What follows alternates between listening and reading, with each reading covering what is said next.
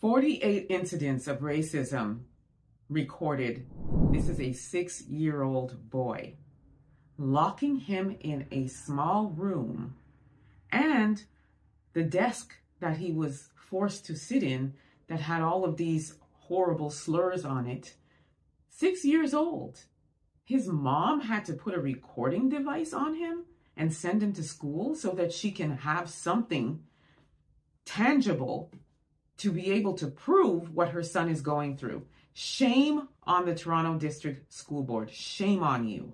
6 years old. How does this child even try to understand and reconcile what he's gone through? Racist, white supremacist school board. Shame on you. Shame on you. And do you know, I can actually relate to this because when I was 6 years old, I went to a school in Montreal, Quebec, and I had a racist teacher.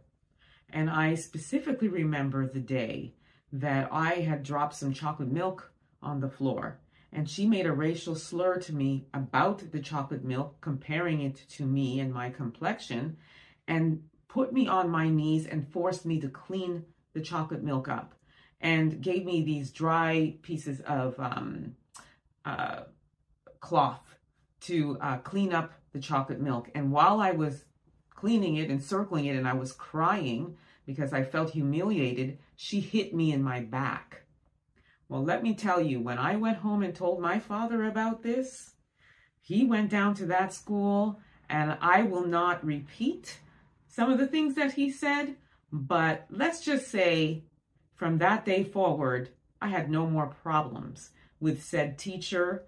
I believe she was let go, but just for a period of time, and then she was asked back, and I was reassigned to another class. But you know, my father had to really go down there and make some very, very, very strong threats of if anybody touches his daughter again. So I, like this young child, could not understand why I was singled out. I believe I was, if I remember correctly, the only black girl in the class. So, and she picked on me regularly, but that day she hit me. And that's when I decided it was time to tell my parents what was going on. I really feel for this young boy because I can only imagine how he must feel when things are said about him.